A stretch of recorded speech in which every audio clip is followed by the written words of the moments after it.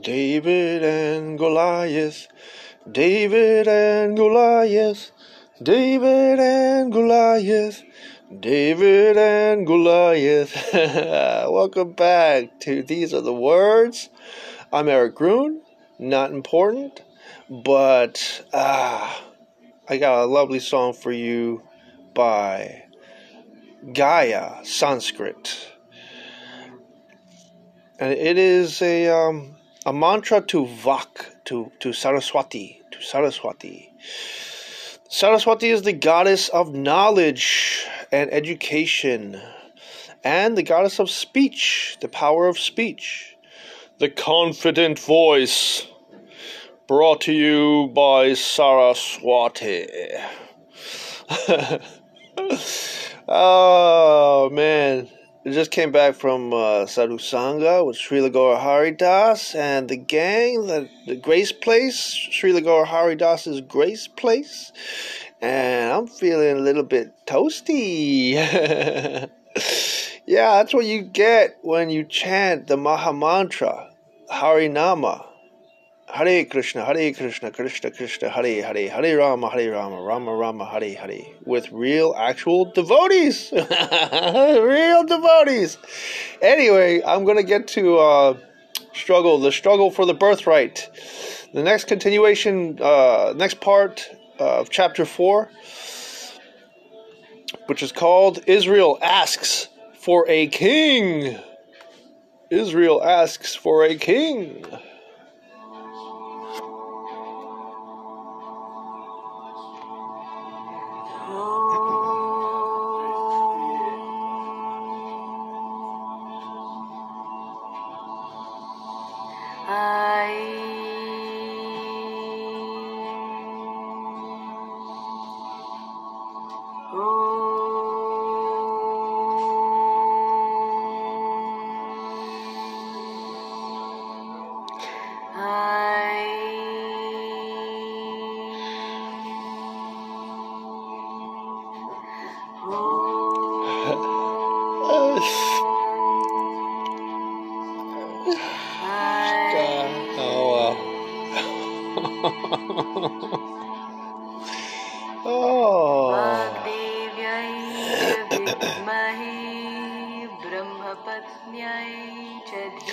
Oh boy, Israel asks for a king. It is important to note that from God's perspective, Israel does not have an inherent right to be free. Their freedom is a privilege under God and is given only when they are obedient to his law, and refuse to follow other gods. This is as true today as it was in biblical days. The people of Israel finally began to recognize this in the days of Samuel.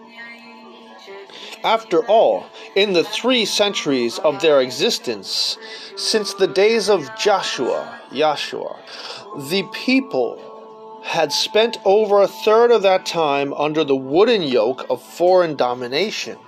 Yet, instead of deciding once and for all to remain obedient to the divine law, they reasoned that God was too strict for them. They decided that they really did not want to be ruled by God, for he seemed to be a tyrant to them. They needed to be ruled, they thought, by a man who was more like them, one who would be more tolerant of their sin, one who would not put them into captivity every time they began to worship other gods. So they came to Samuel, and asked for a change of government. 1 Samuel 8:4-7 says, Then all the elders of Israel gathered together and came to Samuel at Ramah. And they said to him, Behold, you have grown old, and your sons do not walk in your ways. Now appoint a king for us to judge us like all the nations. But the thing was displeasing in the sight of Samuel when they said, Give us a king to judge us." And Samuel prayed to the Lord. The people did not understand that there is no freedom apart from God, and there is no true justice or mercy in the land apart from the divine law. They thought that men could substitute for God, and that men would be more just and more merciful than God. So God gave them Saul to be their king. He was the best in the land, but he became Israel's oppressor, little better than the foreign kings who had put Israel into bondage.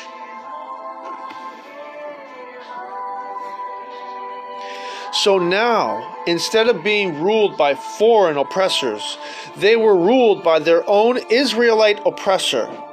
Saul reigned 40 years, and then David reigned another 40 years. When David died, his son Solomon ruled another 40 years, and during his reign, the great temple was built. The Ark of the Covenant had found a home once again, and God placed his name upon Jerusalem, where God establishes his name. The divine law says in Deuteronomy 16 that the only lawful place where one can keep the feast days is at the place where God has put his name. It says nothing about any particular location because God knew that he would change the location of his name from time to time. Deuteronomy 16:1-2 speaks about the place where the people were to observe the Passover. Observe the month of Abib and celebrate the Passover to the Lord your God. For in the month of Abib the Lord your God brought you out of Egypt by night. And you shall sacrifice the Passover to the Lord your God from the flock and the herd, in the place where the Lord chooses to establish his name. You are not allowed to sacrifice the Passover in any of your towns which the Lord your God is giving you, but at the place where the Lord your God chooses to establish his name.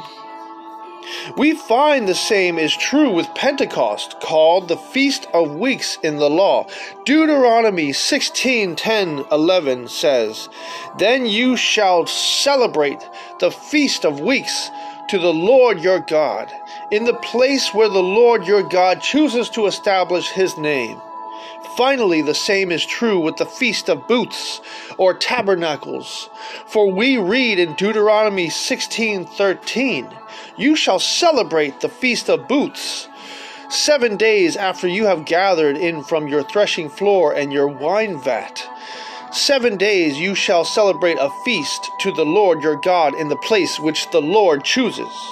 God first placed his name in Shiloh, where Joshua set up the tabernacle of Moses within the territory of his own tribe of Ephraim. But because the priesthood of that place, Eli's priesthood, became corrupt, God removed his name and the ark from that place and moved it to Jerusalem in the days of Solomon. Psalm 78 tells of this, "For they provoked him with their high places and aroused his jealousy with their graven images.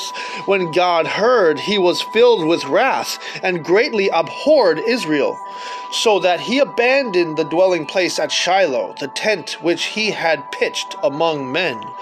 He also rejected the tent of Joseph and did not choose the tribe of Ephraim, but chose the tribe of Judah, Mount Zion, which he loved. And he built his sanctuary like the heights, like the earth which he has founded forever." So we see that God first placed his name at Shiloh, but later abandoned that location because of its corrupt priests.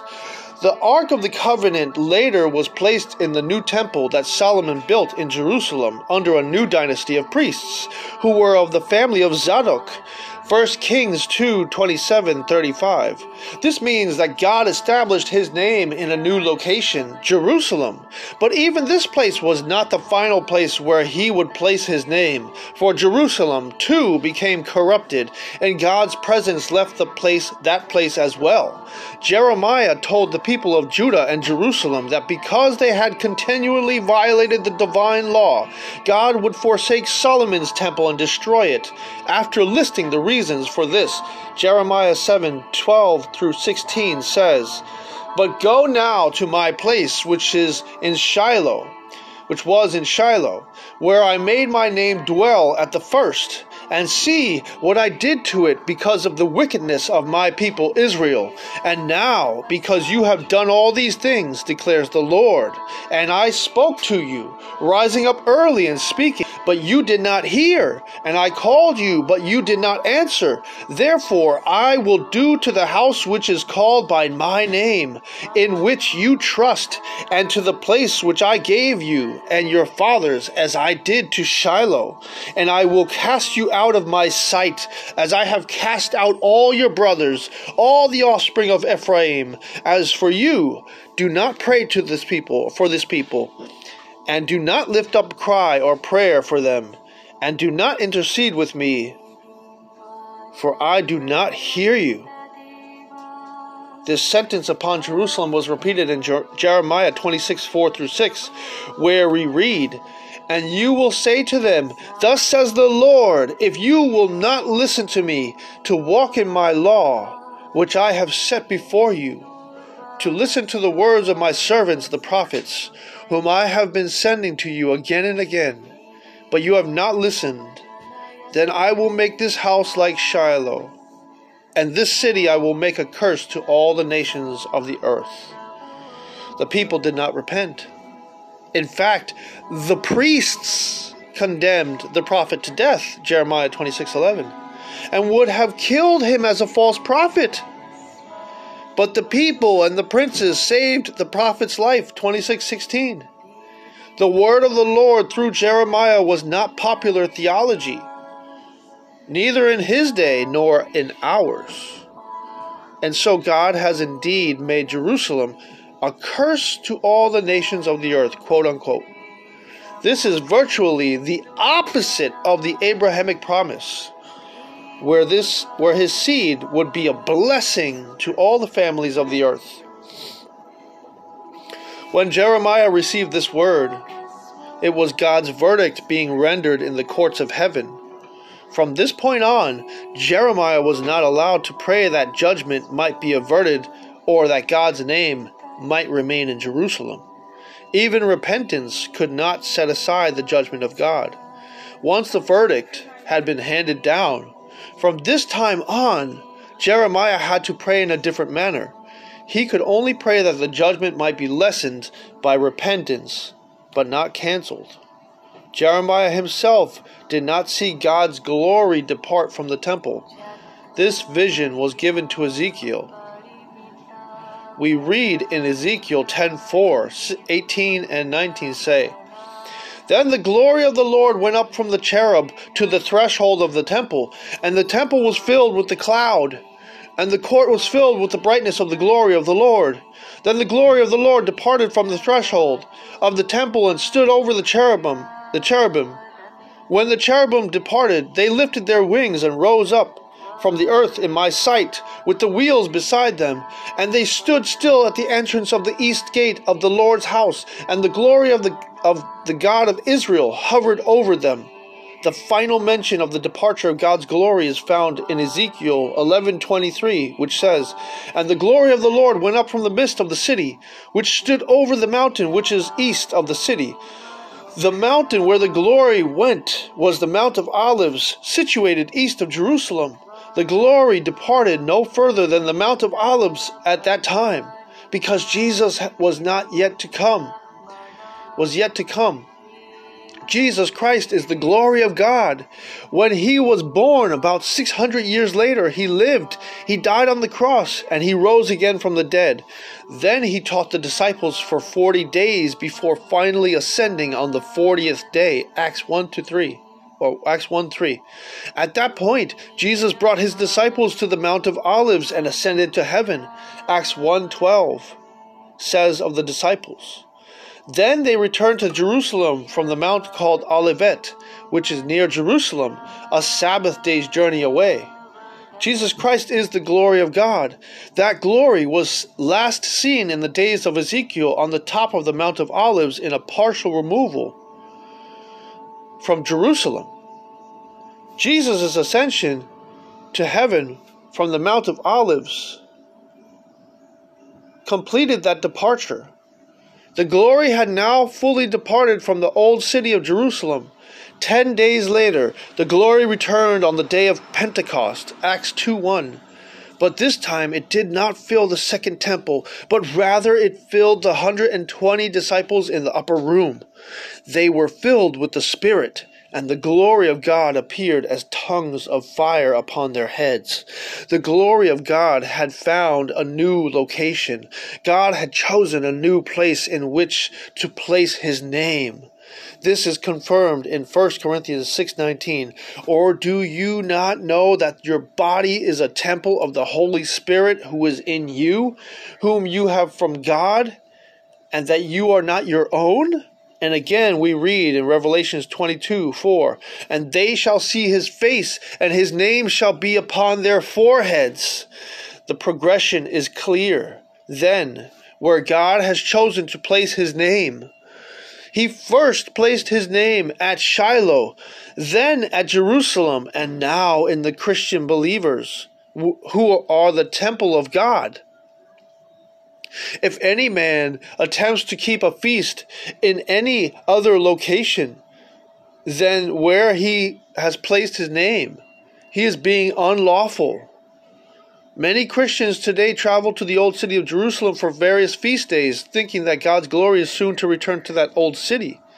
They do not understand that the glory departed from that place even as it departed from Shiloh. Ichabod, quote-unquote Ichabod, has been written on that place, even as it was written on the place called Shiloh. 1 Samuel 4:21. God said through Jeremiah that he would make the old Jerusalem a curse to all families of the earth. If someone wants to find the city of blessing, he must find the New Jerusalem. That city is not the old city. The New Jerusalem, like its temple, is made of people, not wood and stone. The old Jerusalem has become a cursed city, not cursed by men, but under God's curse, Jeremiah 26:6, quoted earlier.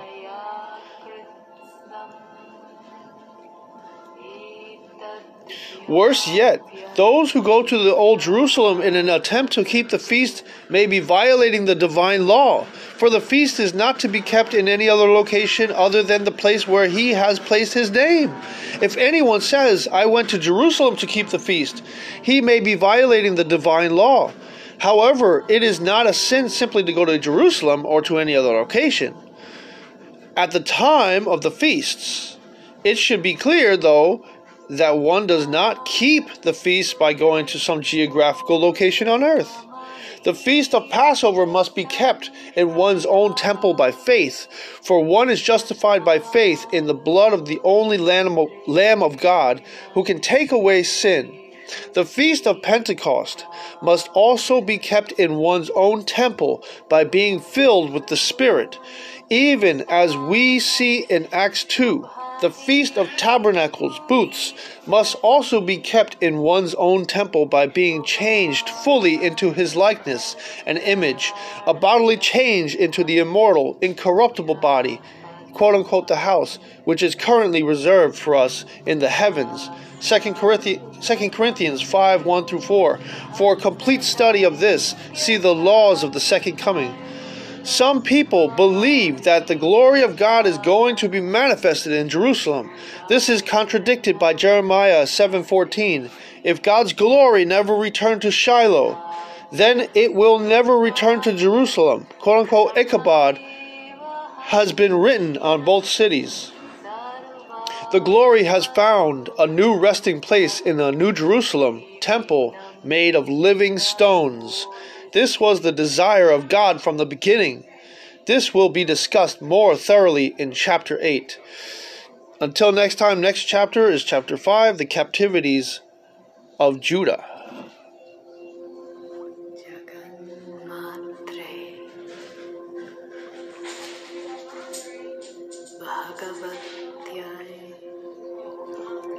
Namo Namaha.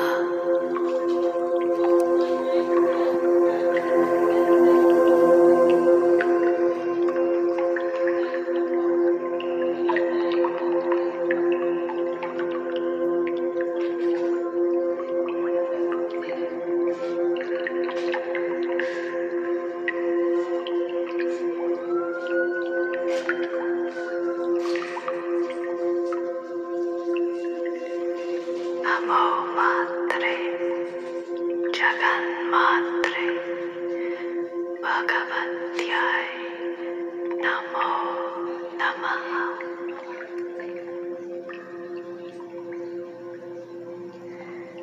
Jaya Ma, Jaya Ma.